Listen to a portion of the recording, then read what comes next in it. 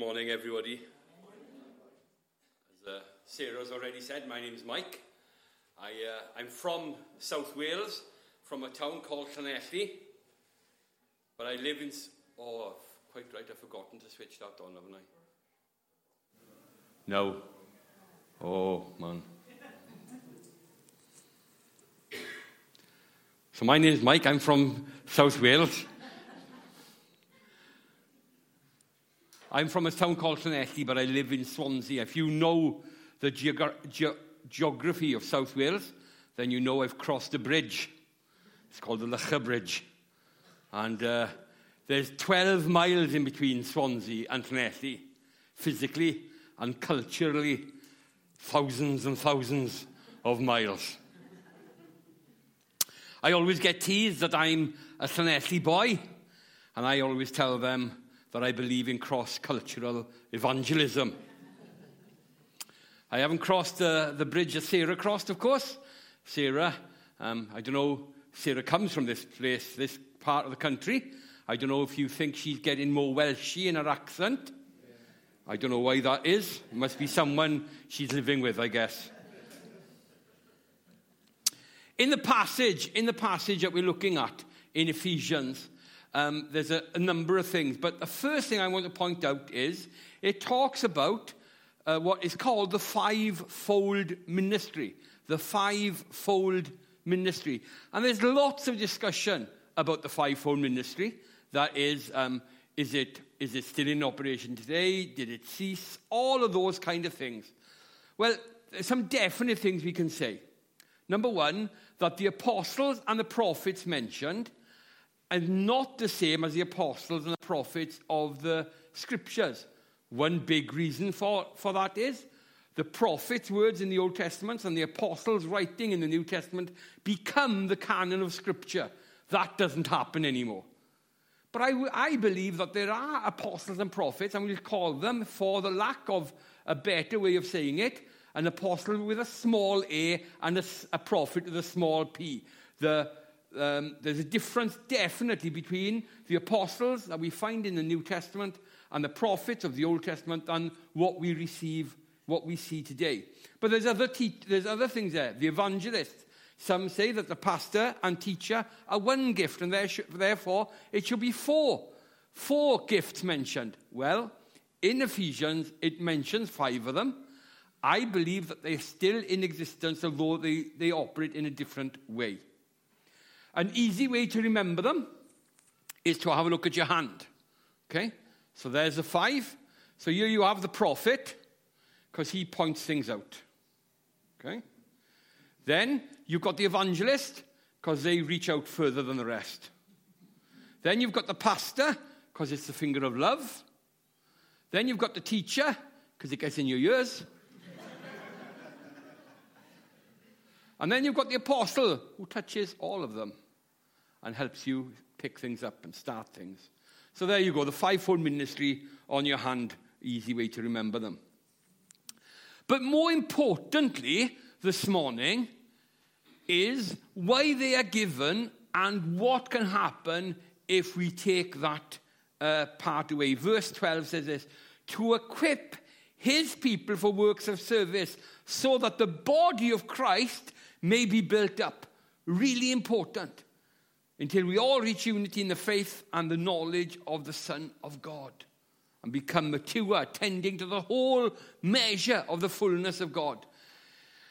When you see people with great gifts, unfortunately the church is brilliant at putting them on a pedestal. And all of a sudden there's a temptation for people to minister in the gifts, whatever gift it is, for their own sake. They become the ministry. They become the great thing. And it's never meant to be like that. It was always meant to be that the gifts were given so that the body could benefit. And the body grows. Now let me give you a simple example if I can. Remember the time when you first fell in love? Okay, some of you are remembering it because I can see a smile coming on your face. Some of you are going, oh, I can't remember that far back. And you looked in to your partner's eyes and you said, you've got beautiful eyes. The eyes are beautiful, aren't they? Beautiful eyes. It's a wonderful thing. And we sometimes say, don't we? Oh, that person's got stunning eyes, or they've got beautiful eyes. And that's fine. But the thing is beautiful because where it is. It's in the body. If I had an eyeball here,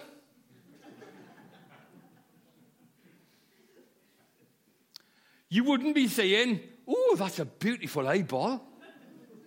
You would probably, I don't want to be too graphic, but if it, had some attachments to it, it's hanging down, and sorry, I can see some people grimacing already, but you would be going, it would have the opposite effect, wouldn't it? You'd be going, oh, that looks horrible. What's the difference? Well, the first point, it's in the body. It's doing what it's meant to do in the body. You see, the gifts are given to the church to be operated by the church, for the church, in the body of the church, and then reaching out. They're not meant to be loners doing their own thing. In fact, when they remove themselves from the body, they become ugly in God's sight, I would say. They're not meant to be there. They're meant, as Ephesians says, to be building up the body so that we all become mature. All of us attaining to the whole measure of the fullness in Christ. They're meant for those things. But we often take them out of their position, and all of a sudden we've got something that is never meant to have been like that. And unfortunately, as a church, generally, and right across the world, we've got people who would stand on the God's gift that God has given them and make a name for themselves. And I don't mean nobody can help someone else putting you on a platform. You can't help that. But for some people, they've done that intentionally. And it's a danger. But there's another danger that is far more subtle when it comes to God's gifts within the church and God's anointing on different people. And this isn't a full list of different things that you can do in the church. There's many, many other things. And here's the danger. And you'll find the danger in 2 Corinthians 10, verse 12. Or at least Paul mentioning the danger. We do not dare to classify or compare ourselves with some who commend themselves. Back in the day, you've got this, in the Corinthian church, you had what is so-called, they call themselves the super apostles. They call themselves the super apostles. And their argument was this. Paul, he comes and he can write, okay, but when he speaks, he's not that good. He's not that eloquent. He's not that powerful. And these guys in Corinth and in other early churches, they were great orators. Of course, in that day, that was the main form of communication. So they would be great orators, and they would be able to hold great speeches, and they'd have great power with words, and they'd be able to paint a picture in their sermons and all kinds of things. And these so-called, they called themselves, super apostles. They were saying, and you can read it all in 2 Corinthians, they were saying, listen, Paul, he's writing, he writes very strongly, but don't worry, when he comes, he's not much of a person, really. You don't have to worry about him. He's not very eloquent. You don't have to be concerned about him and all that kind of stuff. And Paul is defending himself in the right way and saying, I'm not commending myself. I'm not comparing myself to anybody else. But when they measure themselves, 2 Corinthians 10, verse 12, but when they measure themselves by one another and compare themselves with one another, they are without understanding. And this is a real issue for us in churches, isn't it? It's an issue for all of us as believers. We compare ourselves with each other. And when we do that, it can rob us of many things. So some of you may be here, and I'm just giving this as an example because it's an easy example. It's not the only thing. But some of you here may be scared to pray out loud. And one of the reasons why you don't want to pray out loud in a prayer meeting, maybe, is because I can't pray as good as whoever. I haven't got the right words as whoever. I'm not as good as whoever. You've compared yourself, and it makes you, because I don't know what to say. I'm guilty of it. I'm guilty of maybe doing that. I had a friend, and, for us who can pray out loud, we need to be careful that we don't scare other people off. My friend had a prayer voice. Have you got a prayer voice? He had a prayer voice. He did. He was an English guy. Every time I spoke to him, he had a deep Cockney accent.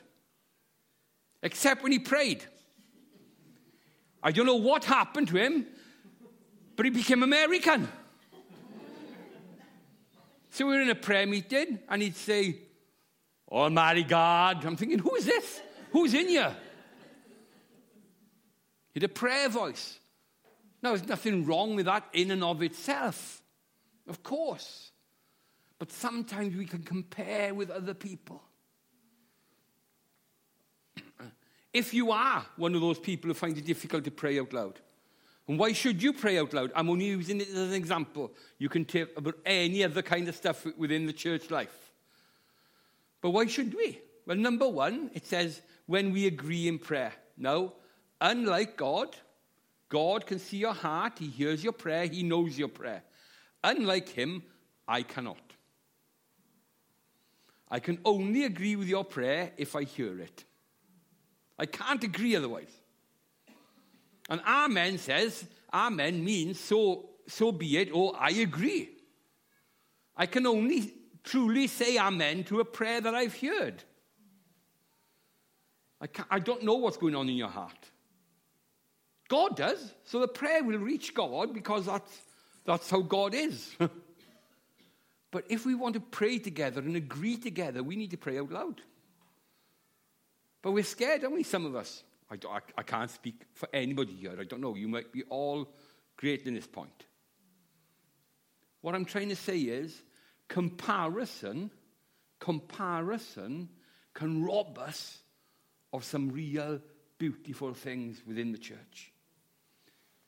It keeps us from seeing the beauty of our own lives and our own gifts. God has gifted and beautified each and every one of us. If you're a believer in him this morning, if you've come to faith, he's given you a beautiful, beautiful life. And it might not be up the front, and who cares? Sarah and me are very different. I don't know if you've noticed.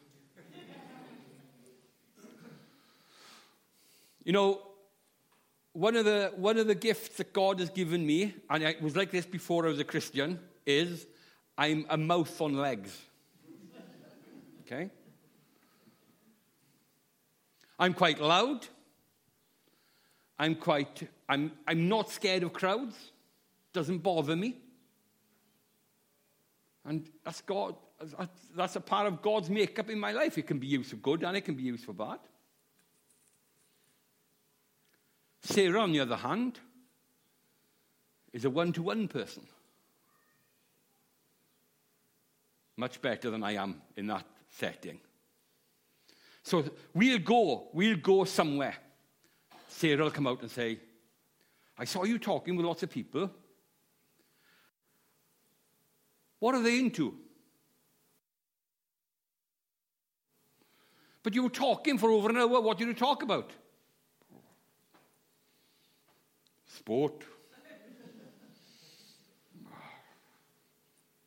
Food. Oh, they support Arsenal. Sarah, on the other hand, will have talked to someone for a quarter of an hour. She knows their backstory. She knows where they've come from, who they are, what's happened to them, their family situation, everything about them. Why? It's different gifting. You know, Sarah, coming in the front of anything, is nervous. One-to-one, she's not. Now, we all need to. Sarah needs to do some things up front, and I need to get better at being one-to-one. There's nothing wrong with that. But we don't compare one another with one another. We don't say, well, Sarah is less than Mike because Sarah only does one-to-one. Not at all. It's so vital.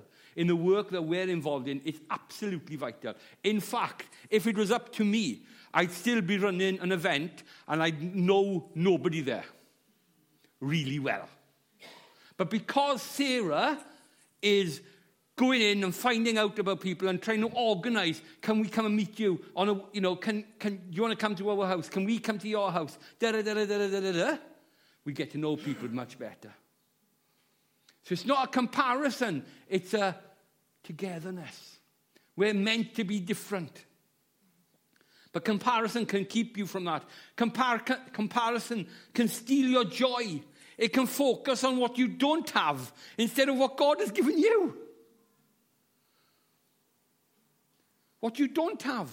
I wish I could do that. I wish I could do this. I wish. And there's some of that is a good thing.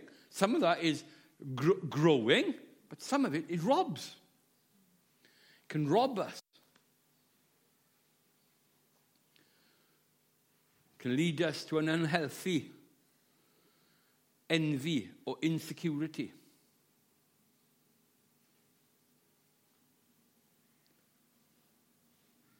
It can make us have a false sense of inferiority. In the same way as I was talking about the prayer. I can't pray out loud because I can't pray like whoever.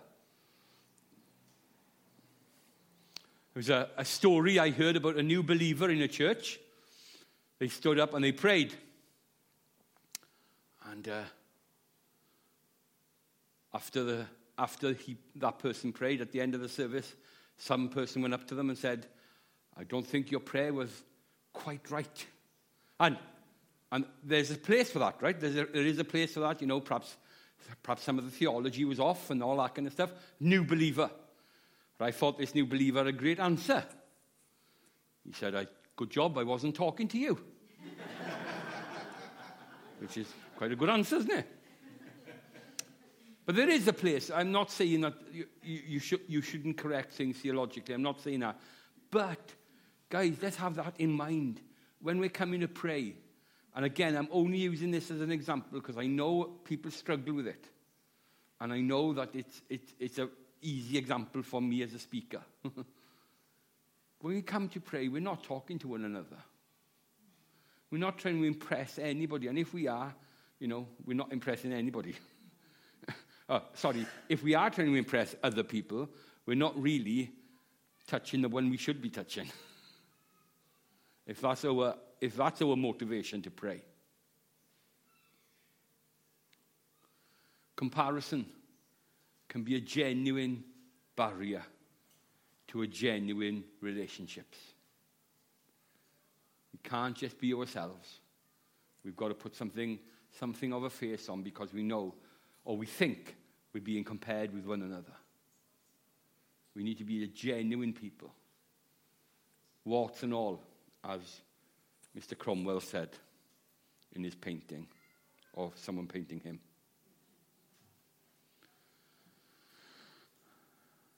Comparison can be a distraction from our true purpose in life.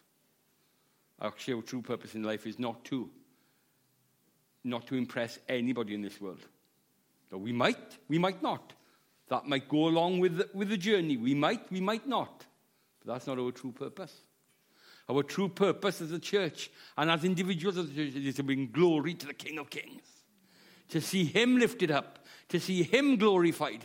To see him have the fame and the fortune and all that goes with it. To have him in lights, if you want. Not us. Not us as individuals, not us as a church. I found it hard. You know, we attend and I work for a church in Swansea at some times, and a church came into the same area as we were in. They wanted to plant a church, and you know, my immediate reaction was, but that's our patch. Oh, I couldn't believe it. I found it in my own heart. That's our patch. And then I started to realize that our patch has got probably about 6,000 people living in it. So we've definitely got room for 12 churches of 500 strong. And then I thought, hang about, it doesn't matter if they're on our patch. There's a lot of work to do.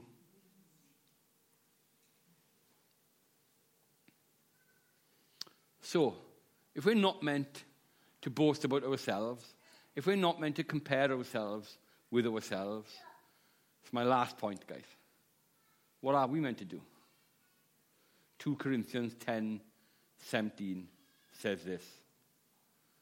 But let the one who boasts, boast in the Lord. Let the one who boasts, boast in the Lord. He's our plumb line. First and foremost, he's our plumb line. He's the one that we need to compare ourselves with. And if we're honest, we'll always be short of the mark in and of ourselves. But there's no condemnation for those who are in Christ Jesus, because he's given us his righteousness. We'll talk a bit more about righteousness tonight if you're coming. But he's given us his righteousness. He's aligned us with himself through what Jesus has done. Not because of our works, but because of what Jesus has done. And who do we boast in? We boast about him, because of everything that he's done for us.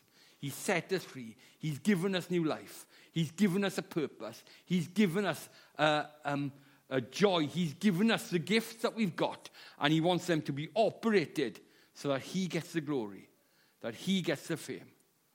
And he uses us in that. But he's a good shepherd, and he looks after us so well. So my friends, let's not be involved in comparison. Let us use the gift that God has given us within the church that brings glory to him for the sake of us all, and brings glory to him. And let the world see, as they look in at the church, I'm not talking about looking into a building, as they look at the people of the church, that once again they will say, look at how they love one another, and that they will be drawn to the Father because of our good works, that they would know the Father in heaven. My friends, let's be a church that uses what God has given us in the way that he wants us to be used. Let's not compare with one another, but let us be people who are full of faith, truth, and love, and that is operational in us, through us, and into the world we live in. Amen.